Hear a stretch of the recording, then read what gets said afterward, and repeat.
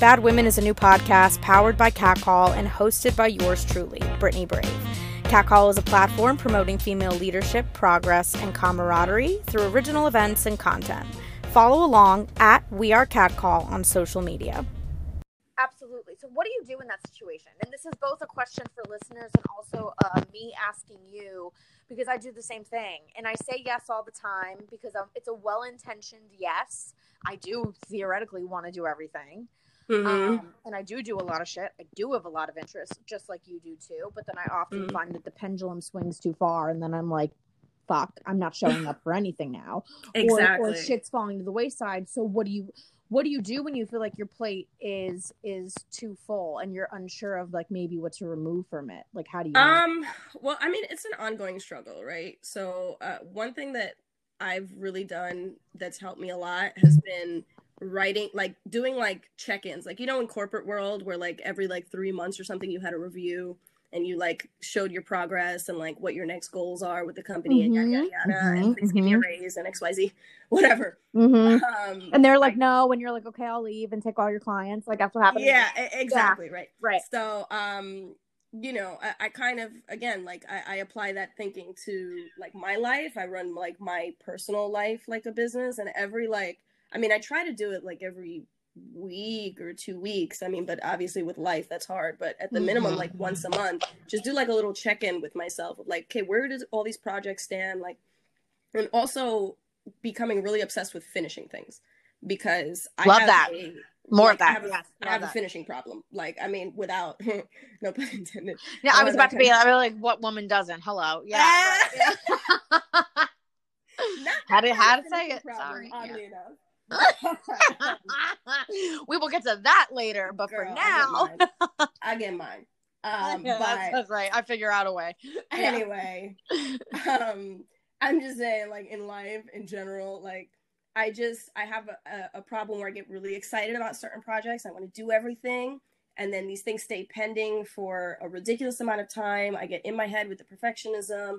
I want to keep adding to it and blah blah blah, and all of a sudden that project that should have been 6 months is now like 3 years, you know. I did a web series like that that's still like giving me a headache because of that same reason, you know. So one thing that I really try to do is like, before, like, I try to limit myself. If I want to do more things, I gotta finish some things first. I gotta start crossing some shit off, otherwise I'm going to go nuts, you know. And it adds to the momentum. It's you know, you're only going to end up good. It does feel good. Completion feels good, man. It's like scientifically proven. Like, it's like dopamine and adrenaline. And I'm not talking an orgasm, but it is kind of like a creative orgasm. Like when you get to like, oh my God, yeah, you get to like climax and finish, and you're like, oh wow, we settled into this. Okay, yeah. I did. I feel like I did that too. I remember actually the year that we met. So we worked together on a short film. And for our listeners at home, and I remember that year I was hitting such a stride because I had just started to really leave PR in the corporate world the year before, got out of an abusive relationship, was doing comedy full time. So you know, oh my God, yeah, I was firing on all cylinders. Yes, we were kind of in the same place, oddly enough. That's funny. That's so funny. Oh, we're gonna get into that. Yeah. Okay, yeah, so I used to work in legal, believe it or not. No shit, really? Yeah. I worked for an immigration attorney, and you know, for legal reasons, I can't really talk about how that ended. But sure, we all have. I have a story from an agency I worked for where I'm like, it wasn't anything crazy. Long story short, I was miserable. It wasn't the kind of work that I was meant to be doing, and you know, I was ridiculously overworked, ridiculously underpaid. It was during like when Trump first got elected, so everything was nuts. And it wasn't necessarily like the law firm's fault. You know, I think they were great people that I used to work for, but I would be sometimes in tears, like every day. I had to leave, you know? Yeah. It was hard. Yeah. That's an interesting, you know what? That's an interesting detour that I want to take, because I was the same way when I was in PR, and, it was just easier to kind of ghost that misery when I was running my own company, because when I started to run my own company, I said to myself, okay, well, if I play by my own rules, I am my own boss, I'm making more money, I'm choosing what I work, and all the terms are being controlled by me, and I'm still unhappy, then that's how I'll know by 6 months it's really not PR. it's comedy. And like, spoiler alert, I knew like a month in. Like I was like, of course. Yeah. You can No. always tell when you're in your element, you know?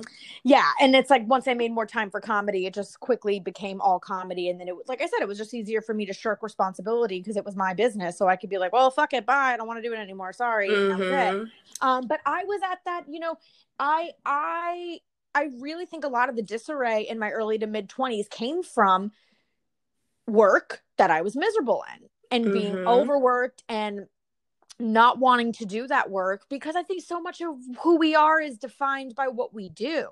Yes. So I'm curious, you know, to just hear you talk about that a little bit more. Like, it's like, because I get that. I used to come home in tears. And I think because I started misaligned with work, that's why I landed in those relationships, or I was drinking too much, or it all was like a domino effect. Well, I mean, I'm still drinking too much, but same. But you know, at least we're living our best life. So it's okay. Yes, it's a happy drunk, not like it's a celebratory drunk. It's a celebratory drunk. Yeah, it's a different kind of drunk.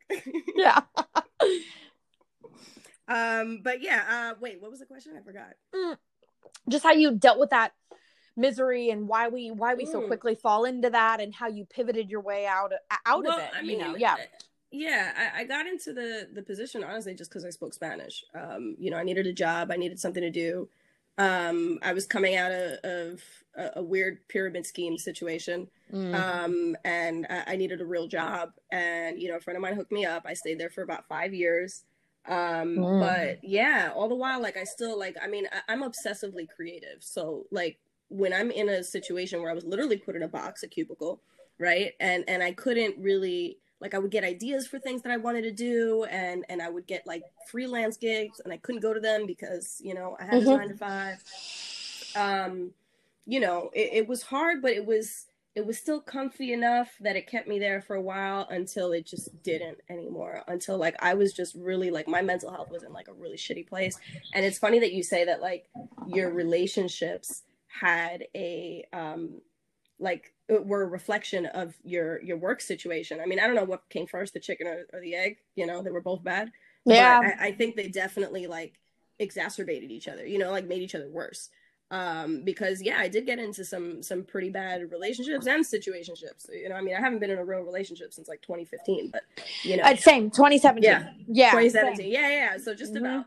And you know, I think that since like me leaving that situation, you know, and I didn't really have a plan. I mean, you know, I did start my production business at that point, but it definitely wasn't profitable. You know, it has a lot of ebbs and flows. So it doesn't mean you weren't doing it, by the way, because a lot of people are like, if you're not profitable as a comedian, you're not a comedian. And I'm like, then you don't understand how this world works. Listen, and you know, even like my parents are like, oh my God, I just like, I'll say certain things like, oh, I just did this really cool thing and blah, blah, blah. I got invited to speak at this event or whatever. Did you get paid? All the time. How much? How much?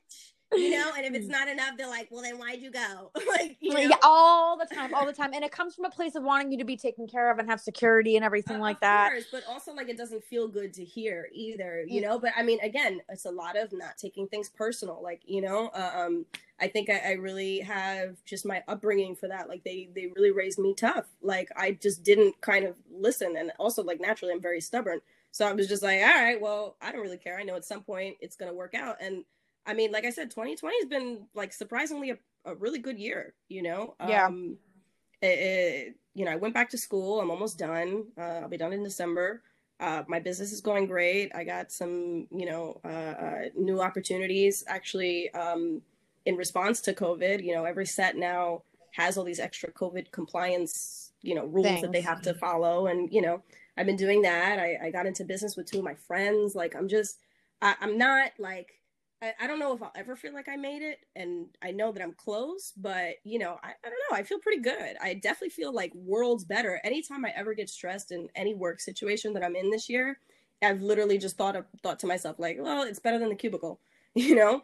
Always. Oh my God. It makes you grateful. It does. It makes you so grateful. And it's comparative. It's so true. I always have said that. I was like, my absolute technical worst night in comedy where I fall flat on my fucking ass and I bomb and I'm like, I'm in such a funk and some fucking male comic says some chauvinistic shit. And then like, you know, or I get stiffed for payment. You must deal with that a lot.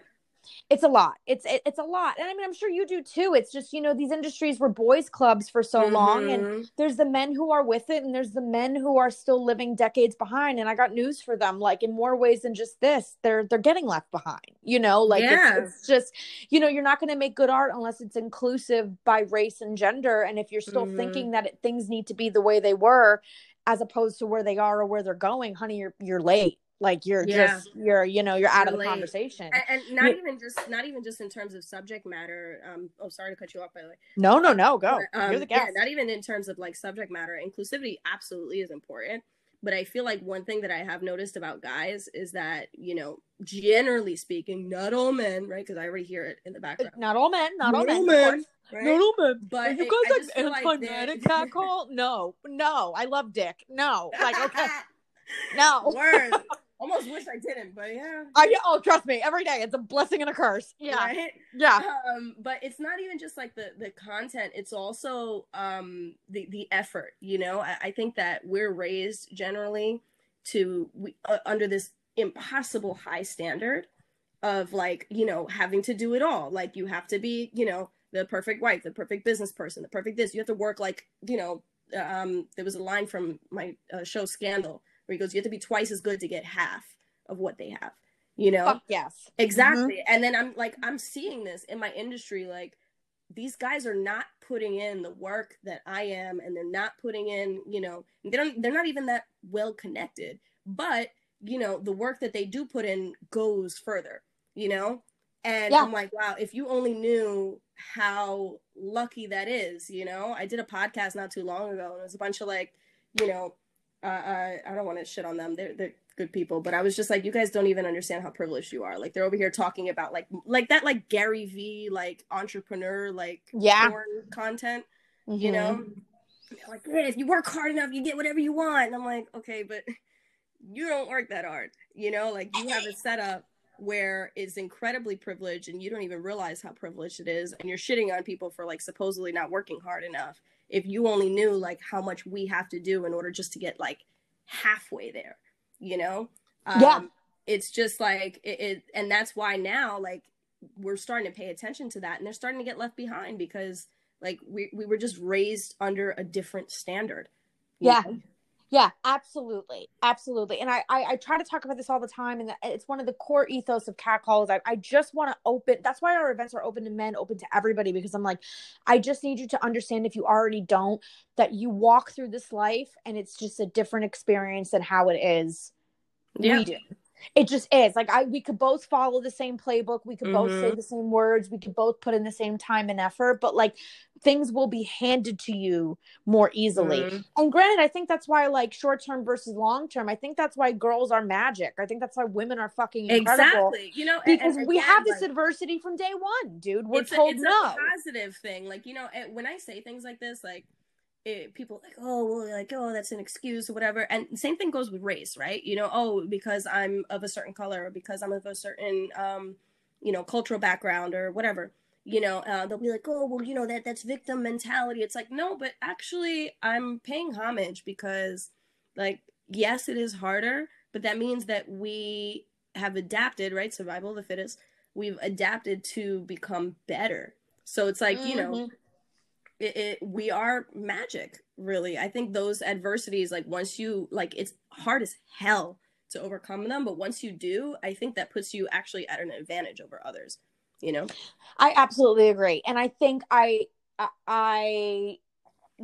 think that's why women mature more quickly and have a tougher skin. And I think that's why also too. So you said something earlier, and this is probably the closest to an anti-man thing that I'll ever say on this podcast. But you would say, like, you look at your male counterparts in your industry and they're not working half as hard. Their hustle is like pathetic. And it's like, it's like, I do see that in comedy too, where it's like, I look at a lot of my male counterparts who are plenty funny and plenty talented and plenty whatever. And I'm like, dude, what are you doing? Like, what are you doing? Yeah. Like, and I mean, and that's not even to say pathetic, but I think just like the bar is lower. Like a guy can be kind of funny, or even a white guy, I would say, like, could be kind of funny. And people are like, oh yeah, it's the best thing I ever heard. But a different person on the other hand, like it's just, they're more critical of us, Yeah, they are. They're definitely more critical. Yeah. And it's hard because you're like, well, okay, well, I guess that just means I'm going to be better. That's it. Yeah. That's it. I'm just going to be better. And it's honestly too, it's like, those are the people that you don't want in your audience anyway. And those are the people that are never going to be in your corner for the right reasons, you know? And yes. Yeah. And it's, I see it with men too. Like I have it as a comedian where I've had guys come up to me and like correct. I remember I had a guy at an open mic come up to me and say, that bit was really good about your mom and the this and that. And I go, okay, thanks. And then he goes, you know how you can make it better? And immediately, and I just snapped. And I just said, I'm going to stop you right there. And he was like, what? I was like, I don't even know your first name. Yeah. Like, I don't know you. This is... It's like, who do you think you are, Dave Chappelle? Like, who do you think you are? Mind your fucking business. And he's like, well, I'm just trying to help. I'm like, I don't need your fucking help. I just crushed. A. B, like, nobody asked you. And C, I'm like... I call bullshit that like you would never do this to a male comic because two men with that fucking alpha energy ego bullshit because of their physical strength with each other too, like you would never bring this bullshit to a male comic because you'd run the risk of having him deck you in the fucking face for doing this. And I'm like, and you look at me as like small and woman and helpless and like whatever. And it's like, it's just so systematic and intrinsic that they don't even realize they're doing it. They don't even realize they're doing it. And it's like, you know, man, at this point, those transgressions are like almost nothing to me now. It's so like, I just get used to it and I'm like, okay. Here we like, go. Here goes okay, here we go. Whatever. You know? Like, that makes you feel better. Do you feel like that extends into dating too? I do. I think, you said something earlier too, and I like completely forgot. I was like, so much of it is like our value and how we're intimidating and the bold. I think you were talking about like how we're both very bold with our career. I don't know if you're that bold with dating or not. I'm really not. I'm usually, it's very funny with my career. I have no issue like flashing my tits metaphorically and being like, look at how great they are. Want to hire me? Cause I'm great. Like, but I don't have that. I don't have that boldness with men in dating.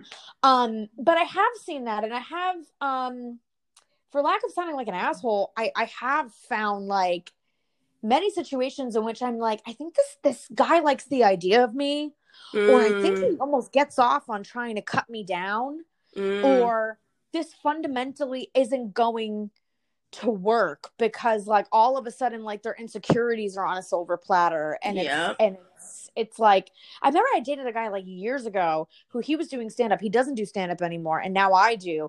And I remember years ago, he tried to put it on me as to why he wasn't getting booked enough. Oh, stop in New York. No. Yeah. And I was like, what? Like, I hadn't even done stand-up. Maybe you're just not good, my guy. My God, truly, like, which I didn't want to say, but I'll say it now. He's not. And, you know, but he was like, yeah, I moved to New York for this dream and I need to be focused on this. I go, dude, you're the one who hits me up to hang. Yeah. If you ever have a show and you're putting me over the show, that's on you. Exactly. Like, that's your decision. I wouldn't do that for you. I wouldn't do that for you at all. I wouldn't give up a work opportunity to go get mediocre sex from you.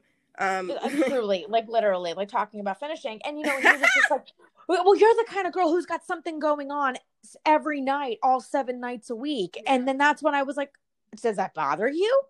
Like, you know, and it's like, so yeah, I do run into it. I don't know if that's what you were getting at, but every now and again, I'm like, these men. Almost a different point because it's like, it's your same industry. It's like competition within your industry. You know what I mean? I haven't necessarily experienced that like in my dating. It's funny that you said bold though, like, you know, you have no shame, like metaphorically flashing your tits and saying how great you are or whatever. And I'm not bold in relationships, but not because I don't want to be. It's because I would rather sit back and kind of like, you know how like we're raised to kind of audition to be somebody's girlfriend. You know, like during the right? More like, of this, yeah. Right? Like during the talking stage, like we gotta go over his house and like, you know, make his clean your apartment, make sure it's perfect, like, you know? So you're wifey material, blah blah blah. Yeah. And like, oh my God, God forbid you talk to other guys like during the talking stage, even though you gotta be cool, you gotta be dirty, but not too slutty. You got we have to be all of it in order to win him over and convince him we're worth his fucking time. Like, you know, I used to feel this like insane pressure to like, I mean, and I don't think it was a conscious pressure. It was like a somewhere deep down, like to impress the guy I was dating with like how cool I was, you know? And then I realized, I'm like, wait a minute, like I already know that I'm the shit. You know, I'm not going to sit here and audition to be your girl. How about you audition to be my man? And let's see how that goes. You know? Yeah, I am the prize, motherfucker. You be bold and you be the man. And like, because like, I feel like one thing about modern day guys right now is like, I feel like they forgot how to be men. Yeah. Like, is that like, and that's not man bashing, like, because I genuinely like, I'm very attracted to masculinity. So am I. You know? Yeah, like I almost wish I wasn't. But it's like you guys were raised with such a low bar of expectation, and I like it.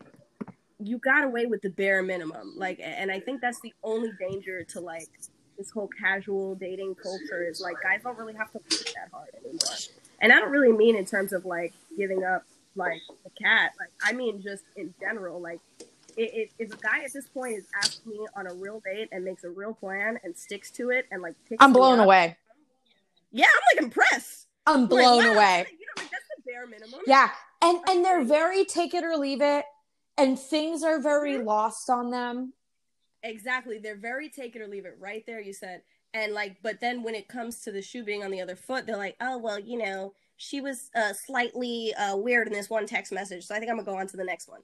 You know? Absolutely. And I've just kind of been like, well, you know, I'm not going to be bold. Like, I know I'm bold. You know, I'll say that for later when you prove to me that you can actually, like, be a guy. I absolutely agree with you. And I think being bold with your career, like even how you said, like, so what if you shoot your shot in the DM or you audition for something or you ask for a spot on a comedy show and you don't get it? You're tying yourself to something that has endless opportunities. Like, if all else fails, like in our industries, if somebody says no to me, I can go and start my own show.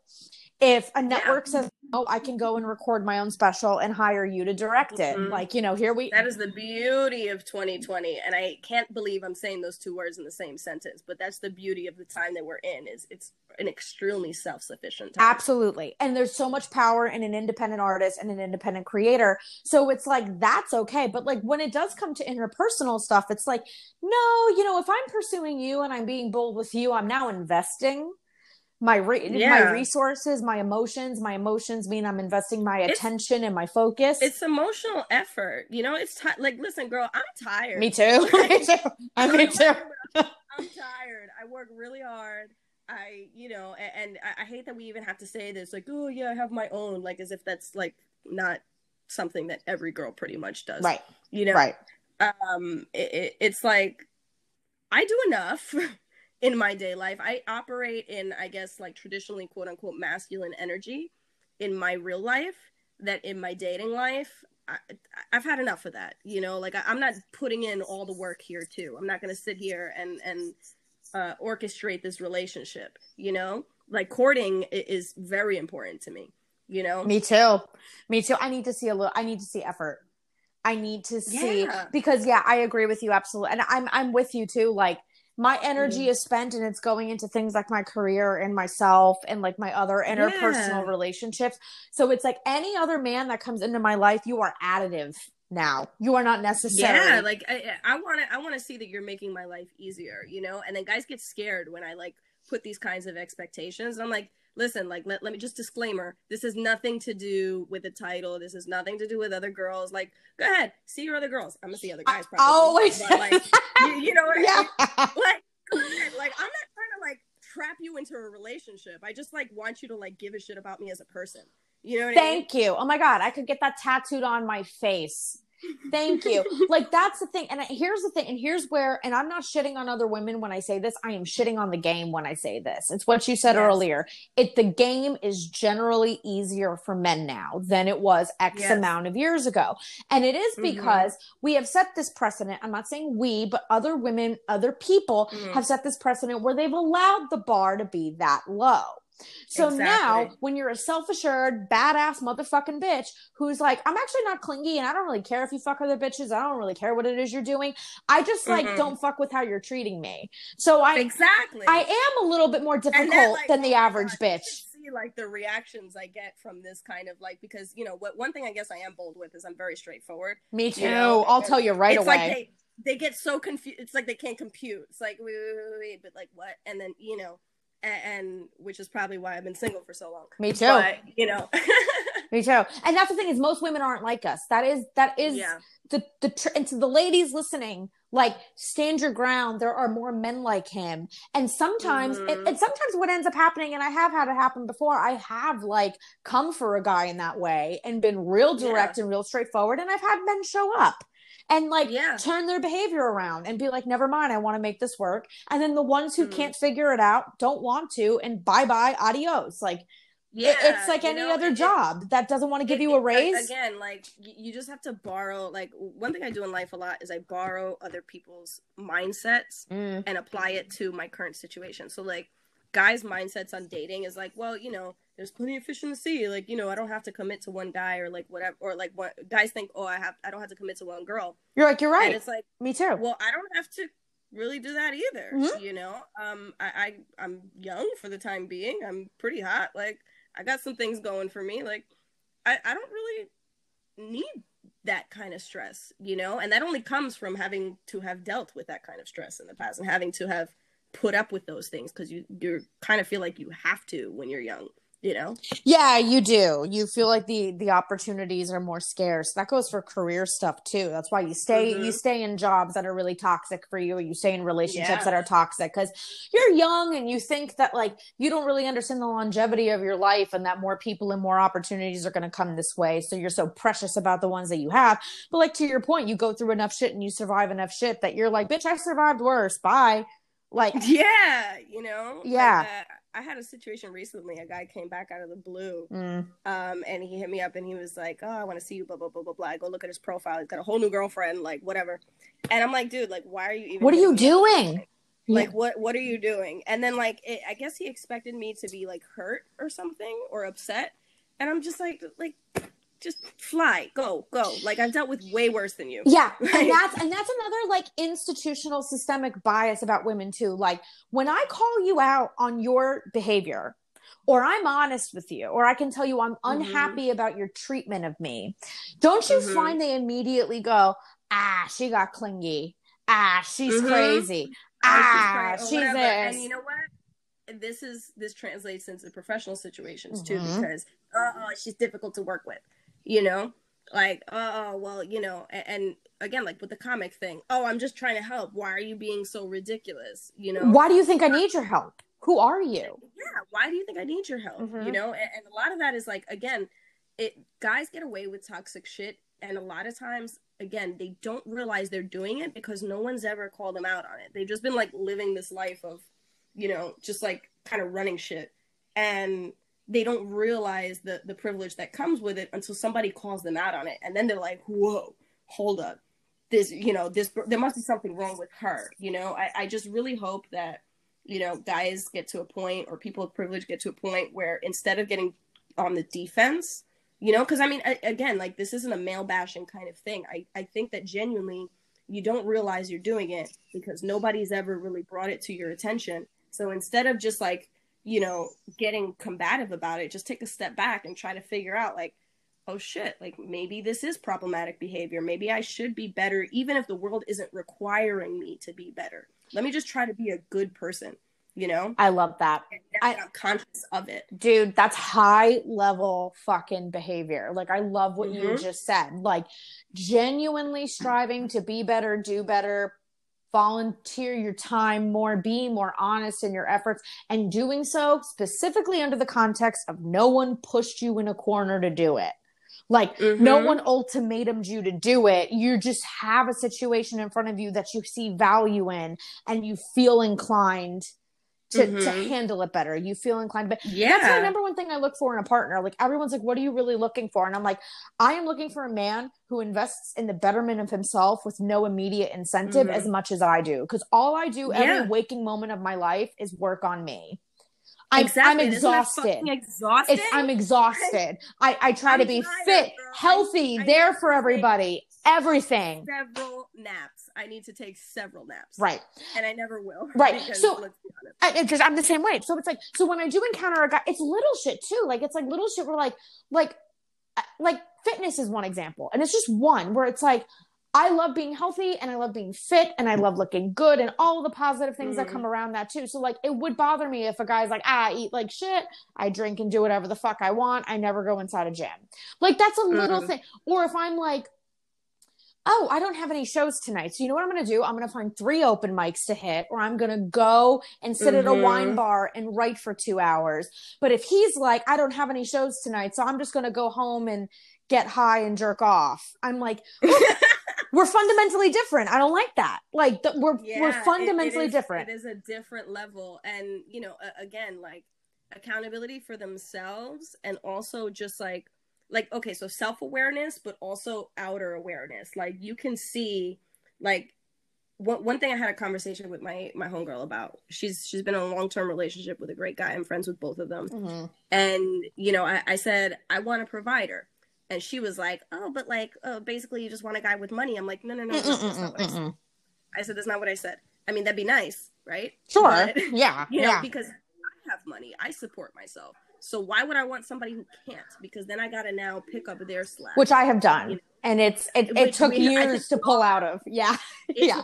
Because like, you get into this like fierce, like, I'm an independent woman, I got this. Like, I used to try to pay for shit just because, like, to show that I could. You know, to prove a point, right? Like, oh, I'm not one of those girls who, like, you know, like, fuck that. No. Pay for a dinner once in a while, dude. Like, I've got, like, $97 worth of skin cream and makeup on. Like, do you understand? That's so fucking funny. You're like, do you understand that when I walk into this date, I'm already $200 in the red between the outfit, the makeup, the blowout, like, pay for dinner. So, you know, when I say I want a provider, I said, look at your boyfriend, right? He's not the richest guy, you know, but if he is in your car and he sees the check engine light is on, he's like, okay, hey, I think I'm going to take that to the mechanic for you, just because, you know, you probably shouldn't be driving with the check engine light on. Partnership, you know? Like, caring for someone who's not you. Like, there's no, like, again, guys get really scared about this because they're like, oh, well, I don't want it, like, to be like a thing, or like, she's not my girl, she doesn't deserve. Like, no, just be a fucking decent human. Like, if you're putting your dick in her, I mean, well, now we're getting really deep. Like, if you're physical with her, then if you see that she needs something, try to provide for that. It doesn't mean she's going to want to marry you after that. That just means that you're like... You're a decent human being. Decent! Like, you know? That's it. You don't ask for much. That's it. Yes to this. And it's such a defense mechanism for them, because it's like, they immediately... I don't understand men. It's like, I just had this conversation with one of my girls the other day too, where she was like, you'd be surprised how many men don't know how to handle a woman who's in the in-between. Like, they know what it's like to have a girlfriend, and maybe they're a good boyfriend. Probably not, but like, maybe, like, whatever. She's like, but then they know girls that are friends who they don't want to fuck. And then they have the girls that they are attracted to and want to fuck and maybe get the opportunity to. And now it's in this gray area, and they just fumble.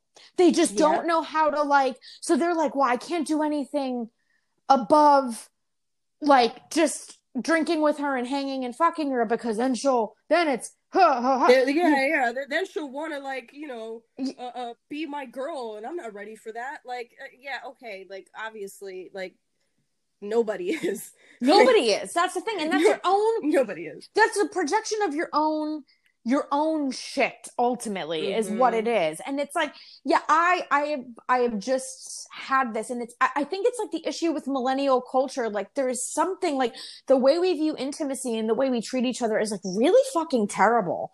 Like, it really is. Like, it's just like core, like, we're not impeccable with our word. We don't show up for people. We treat sex like, I understand casual sex if two people aren't interested in going deeper with each other. That's absolutely fine. But, like, my God, like, not even cavemen fucked this transactionally. Like, transactionally, I love it. Yeah, like, they at least, like, made fire and warmth for each other, and, like, scouted berries for each other. Cavemen and fire and warmth provided like, for each other. The baseline. And you know what? Again, I really feel like everything is universal. So whatever, like, if you do one thing one way, that's how you're going to do everything. So like Love guys that. like, don't want to do this like in their even casual hookups are probably fucking up in their careers. Dude, I was about to say this 10 minutes ago. This is they're probably fucking up in their careers too, because I promise you, like once you do, like guys, if you're listening, if you do the bare minimum, you do realize how much that will like, and a little bit above the bare minimum, you do realize how much that will put you ahead of the game, because people will be stressed by the fact that you give a shit, you know? And blown away. And I don't think this is necessarily just like a guy thing, you know, women too. Like I think like 2020 culture is very me, is very about what can this do to serve me? If there's nothing in it for me, I'm not in it. You know, I think one thing that's really helped me in my dating life, in my professional life, in everything, because again, like everything is universal, is I'm a giver, right? So I do a lot of stuff for free.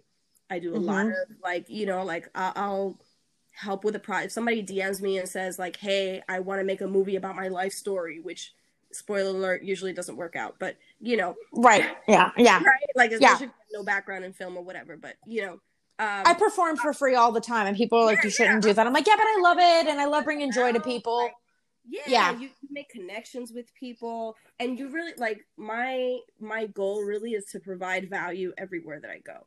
And it puts me, I genuinely believe that attitude puts me above and beyond. So if guys, girls, whatever, start to adopt that attitude, again, if you do one thing a certain way, that's how you're going to do everything. So even in your casual hookups, even in your casual business situations, even if somebody slides into your DMs professionally or otherwise, asking for something, if you have the capacity to give it, because again, there's that's a big caveat, because I used to help even if I didn't have the capacity to give it, you know, even if I didn't have the time or the whatever. I used to do too much, but there is a point where if you're just doing a little bit to help out and to give in any aspect of your life, I really feel like that pays off.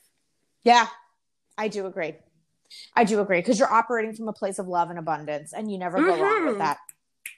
You never go wrong with that. So pay for the girl's oil change, damn it. And the plan B, pay for it. Matter of fact, just wear a condom. How about that? You know? Wait. I mean, I don't like, is this like an entrepreneurial kind of podcast, or like, can we talk about like some like raunchy stuff? Like, we can do, it's me. You could say and talk about whatever you want. Yeah. I've noticed that guys have this like weird thing about not liking condoms. And I'm like, okay, so you like disease? You know? Yeah, like what? Yeah. So you like unplanned pregnancies? You want to be stuck with me your whole life? Because I will put you on child support, my friend. Yeah. No questions asked. So it's like, you know, like I almost feel like guys are like, well, what do you mean? Like really? It's like, yeah, really? Like, isn't that kind of like, again, bare minimum?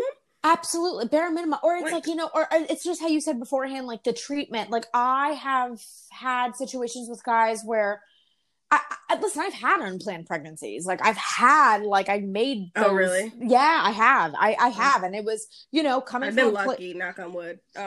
Good for you, dude. And it's like, I mean, for me, I was able to examine that it was really coming from a place of a lack of self-respect. Like, you know, prioritizing the moment and the pleasure and the dynamic between me and a person over my body and my well-being and my risk. No, I'm going to stop you right there, because that's already like people, like we put so much responsibility on ourselves as if it doesn't take two fucking people to make a kid. You're also right about that. You're very right. Like, stop. Like, you know, he didn't respect you either, because I guarantee you, if he pulled out a condom, you would have been like, oh my God, what a gentleman.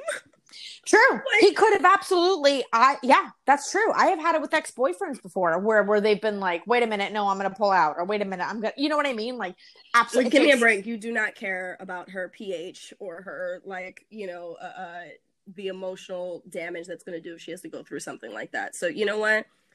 Yes, there is some kind of personal responsibility, but you know, I think that we've had enough of guys evading responsibility in general. Accountability is my kink. Man that accountability is my kink. Can we tweet this? Please put it up right now. Tattoo it. Put it on a billboard. It is anybody who Oh, I always say, and I will say this, and I can say it because I practice what I motherfucking preach. Own thy shit. Yes. Own it, because there is such beauty in it. Own when you are wrong. Own what you are bad at. Own where there's room for growth. Yes. Own what you're good at. Realize again, like it. Like, let's look at it, like, even in the purely selfish mindset, like, even if you own your shit and, like, do these things, like, do you understand how much that will put you ahead in life? Especially if you're a person of privilege, if you're a white person, a guy, or in any, like, privileged situation. And you can see your situation for what it is. Yes, yeah. If you can, like, really put yourself into perspective and just say, okay, I'm going to try to be a better person. I'm going to try to do the right thing and be accountable for myself and my actions. People are going to look at you like you're fucking God. Like, yeah. Like, oh my God, like he's a human? Like, you know, like that is going to do very well for your bank account. It's going to do very well for your sex life. It's going to do for your pussy count. Right. Yeah. Everything. It's do very, very well for you in general. So even if you are a purely selfish person, look at it like that, you know, and then hopefully in the long term, you'll fall in love with the idea of being of servant leadership, and maybe good character might just accidentally stick to you. You know? Yeah. And I think good character means, I mean, it means so many things, but I think so many people operate from selfishness. Like you would even said it, like millennial culture is so me. And people are so afraid that like, if I say I fucked up with you, then what does that say about me? Like it's so everything they look at, if you're not operating from a place of fullness and strength, then you're going to take any interaction that's not inherently about you as a deficit to your emotional currency. Like you're going to like, you look at having to apologize about something as like a personal attack, like how you were saying, don't take anything personally. And it's just that's the I have always like, I remember I just recounted this the other day, like I dated a guy a couple years ago, we were involved, we were casually seeing each other, it ghosted brutally. And by the way, that was the same guy that hit me. It was the same thing. He literally this motherfucker is always ghosting, like OD. Oh yeah, like ghost. And I mean, listen, by the way, that is the rudest, most pussy shit in the world. Like that is where I'm talking about own thy shit. Like I'm like, just say what's going on, have a basic respect for somebody else, tell them what is happening. Sit in an uncomfortable conversation for 10 minutes and let somebody know you're getting back with your ex or you're not interested anymore or whatever. Shit. I mean, but listen, I'm not going to play perfect. Like there was, I've done it. I've 100% done it. And even like actually somewhat recently I did it, and I felt like shit about it. And it was something that, you know, you try to have those, like, I mean, in my situation is different because like I'll try to have that conversation with people, try to be like, listen, I'm not really like, you know, and if they're still like pushing, then I'm gonna start to pull away, and then until I'm like ghost. But usually it's not just like for no reason, and also I won't lead you to believe otherwise, you know, like with the guy that I goes to somebody over the summer. And it wasn't like I said to him, like, oh yeah, like we need to be in a relationship. I want you to be my parents, whatever. Oh, somebody's at the door. Yeah? No, I'm in a podcast. You're like, bitch, I am working. No, I can't mute it. Just come in and take the keys. Don't drive it to Brooklyn and don't crash it, please. Thank you. It's my brother. The keys are right there. Okay. Hi, podcast. What's it about? Guest appearance from my brother. We're talking about ghosting. What's up? I love it. Yes, I try to make him. Can I talk to him? No, not yet. This is a woman's podcast. She's like, this shit isn't about you. Listen. Well, it kind of is because he is definitely the ultimate fuckboy. Yeah. No, this is somebody else. Yeah. Go away. Goodbye. Bye. Sorry for interrupting. Close the door. Enjoy your podcast. Thanks. That's so funny. Yeah. What was I saying? Oh yeah. So like with this guy, like I didn't lead him to believe anything different. With this other dude that ghosted me, like he was straight up like, I want to marry you. I want you to have my kids. I want you to be my man.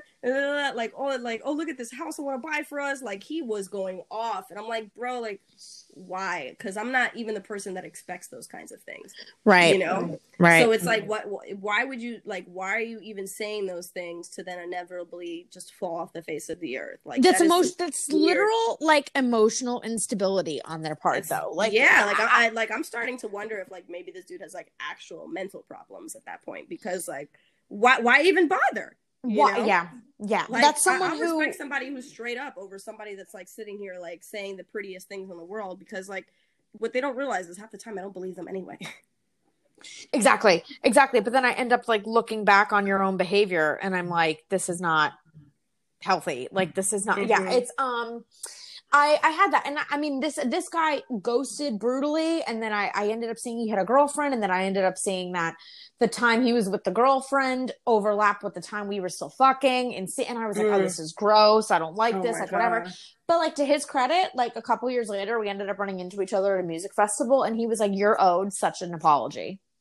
I was a dick. Oh, look at him! Accountability. I was a dick. I was terrible. But you see how much we celebrate that. Like they don't realize that. Like if they do those little things, like it's gonna be, wow, you did that. Like the most basic action of self-awareness and empathy. Wow, you're a fucking hero. You're a hero. That's it. Or just be honest. Say you're sorry. Have delicacy with the situation. You know, if you're having sex with a human, still treat them like a human. Be above board about things. And it's like, the thing is, it really does save everybody time, because the universe works in really mysterious ways. And like, the truth. The cream always rises to the top. My Italian mother says that all the time, and she's right. Like she's like, the truth. It's basically like the truth always finds a way. And I will say, in my history, career-wise, interpersonally, you name it, the truth has always found a way to me. Always. Yes. And I will thank the universe for that. Like it might have taken a while. It might have come in a weird, convoluted way, so on and so forth. But eventually, I found out what I needed to fucking find out. Yeah, always. And it's so funny you say that, because like in my family too, we have that almost like the same saying.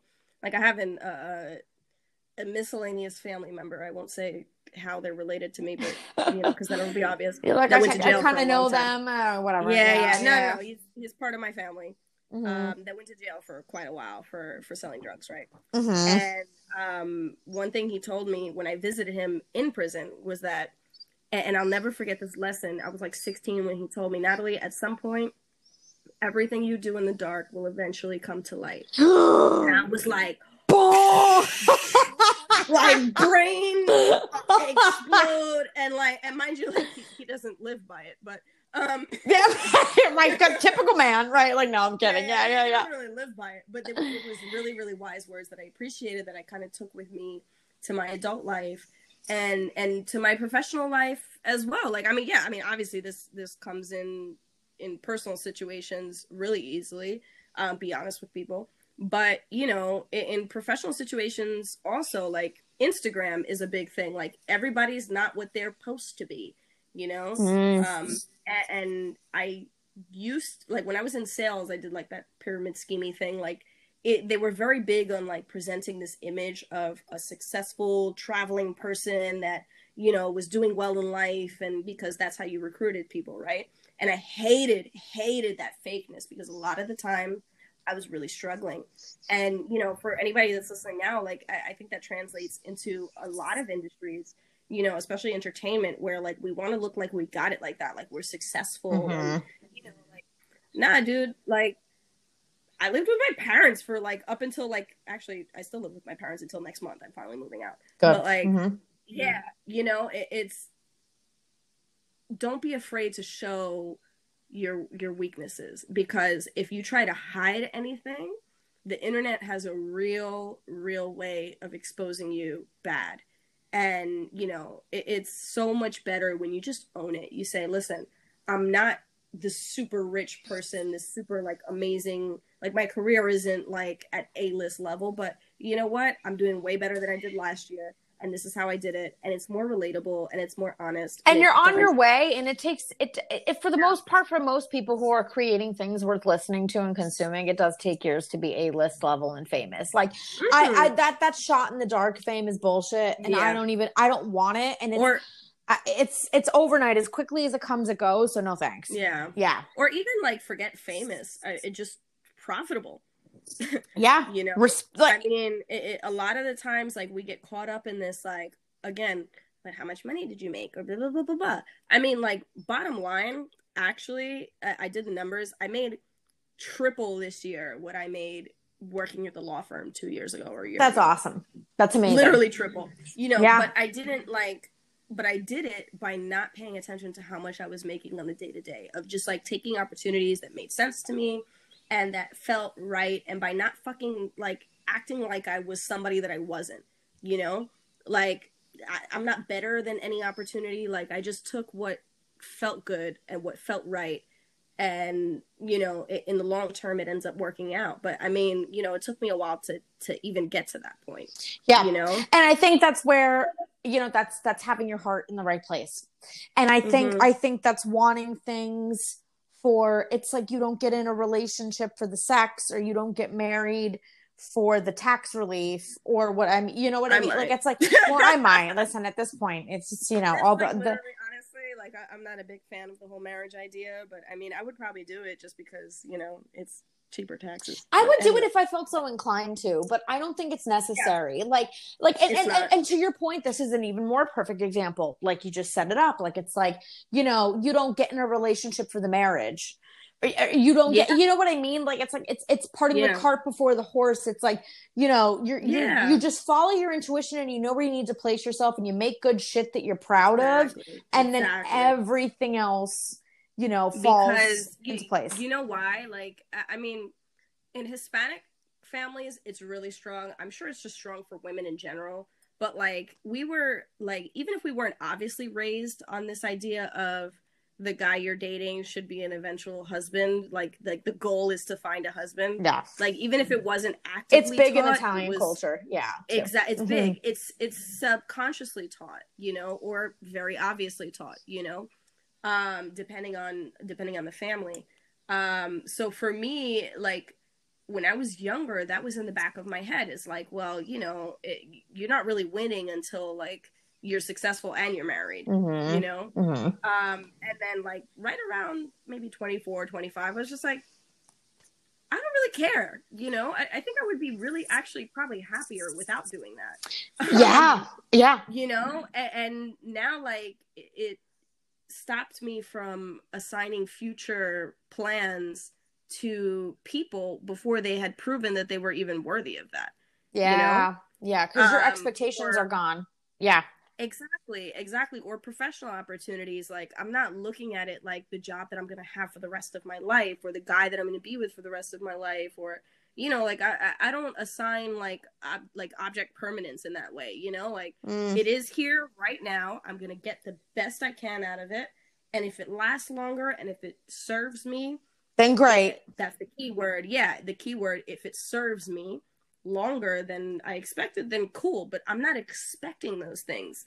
And it literally blows people's minds when I approach things like that. Yeah, absolutely. And you know, you free yourself with that, because then whatever comes in, you can actually decipher from a neutral standpoint if you're happy about it, if you're disappointed with it, and what you feel about it. Whereas we all spend a lot of time reconciling what it is we think things should be and what it is that they actually are, you know, and I think I've started approaching interpersonal relationships that way too, like truly having zero expectations for friends, coworkers, and romantic partners. And like how you said, like sitting back and just like, let me see what you do. Let's just see what you do with this. Like, I'm not taking, again, like, I feel like everything is synchronistic. Everything, how you do one thing is how you do everything, you know? So especially business and pleasure. There's a reason why people say don't mix them and stuff. Are extremely, extremely correlated. That should be the name of the podcast, but I mean the name of the episode, business and pleasure. Business and pleasure. Oh, absolutely. It's done. Well, yeah, that's it. It's been fermented. Yeah. But you know, like these things are extremely correlated, and I think that you know, when you don't assign permanence to them and you just say, let me see what this does for me, it takes a lot of the pressure out of making decisions to move forward, like taking opportunities, because you're not thinking like, okay, if I take this opportunity, it's the last thing that I'll do for my career. You know, like if it doesn't work out, then I'll go get another one. Right. You know? Yeah. With guys.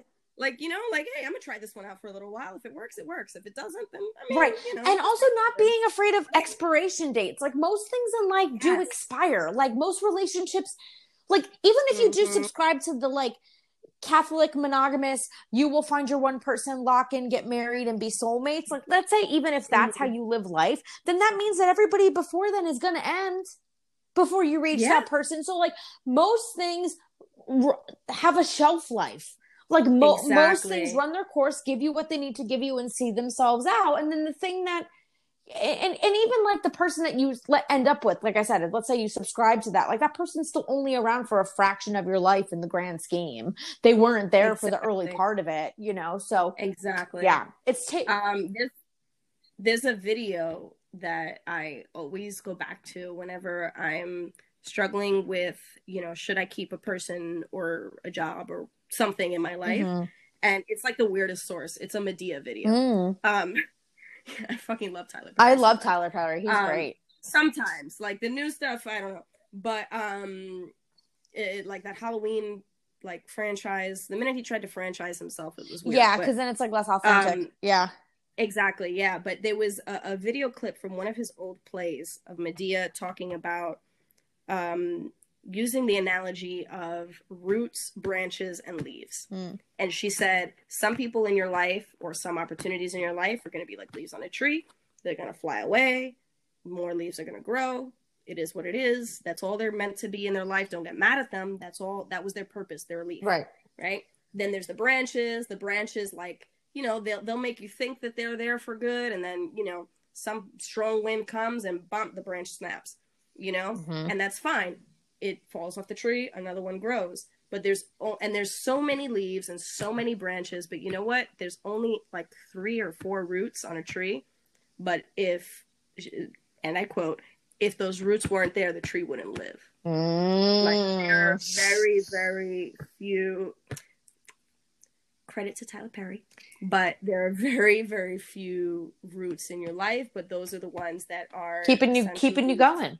Keeping you grounded, literally keeping you grounded. And like that metaphor has been so powerful to me. I send it to all my friends who are crying over some guy. We're going to put it in the details of this episode. Yeah. Yeah. We'll link it. Like I watch it every time I'm in like one of those moments of, I don't know what to do. Is it a root, a branch, or a leaf? Yeah. Like it's like what? Yeah. Is it a root? Is it a branch or a leaf? And if it's not a root, I don't hurt about it leaving. It just is what it is. I mean, we're human. Of course we hurt, but I don't assign permanence to that hurt. Right. You know. Right. And that's a big thing too. You get through hurt quicker that way too. When you learn to sit in it, and you know it won't be around forever. So let me just sit in it and deal with it. It's like a stomach virus. You're like, this sucks. Just let it pass. It's 48 hours. And then like another weird reference. You could tell I've been drinking. Right? Another weird reference. If you ever seen the show Unbreakable Kimmy Schmidt, yeah. So where she's like kidnapped by like this like Mormon like cult leader or something, and she has to like do these very uncomfortable things, and she goes, I can deal with anything for 10 seconds. So I just count to 10 over and over again until it's over, because I can deal with anything for 10 seconds. And then I'm like, wow, that makes sense. There are certain things that are unpleasant. Like I apply that like when I'm working out. I hate working out, by the way. That's fine. Yeah. But yeah. I don't enjoy it. I wish I did. I'm trying to get better at it, but like I'll be like, okay, I only have to run on this treadmill. I hate it, but I'm only gonna do it for 10 more seconds, and then I count 10 more seconds again, like 50 times until I'm done. Yeah. You know, break it down into those like manageable intervals in a way. Exactly. Yeah. Because you know, at certain times, like I just literally I lost out on a big job that I really wanted yesterday. and it hurts and it sucks a little bit, but you know, it's temporary. I love that. You have to deal with it. Yeah, I know. For a couple of 10 seconds. 10 seconds. I love that. I love that, managing it, where it's like just taking a second to feel what it is that you're feeling. And you're like, let me not barrel through it. Let me not rush it. I will feel it, but I will put a time limit on how I feel it. And then I will no longer feel it again. And like, yeah, that's mastery of one's emotions. Yeah. Yes. These very adult things that we have to do on a daily basis. Yeah. I don't know about you guys, but I'm kind of a mess when it comes to technology, so Anchor has saved my life. This episode of Bad Women and all of the episodes of Bad Women are powered by Anchor.fm. Let me break this down for you. If you've got a mobile device, that's an iPhone, an iPad, a tablet, a beeper, a pager, a Tamagotchi, a life alert monitor, whatever it is, you can record straight from there. You upload it, it's easier than ever to edit and produce, and then Anchor goes ahead and distributes this bad boy for you. That's right. It puts it out there on Apple, on Spotify, everywhere podcasts dwell, and the best part is you can even make money. Yes, money. You can make some serious green from recording with Anchor, and you don't even need any minimum listenership. So if you've got a dream to be a podcast host and producer, your friends are going to be like, oh God, not another one. But you know what? The world needs to hear what you have to say. So get up, get started on Anchor.fm, and make those dreams come true, baby. We're waiting. I'll tune in, I promise.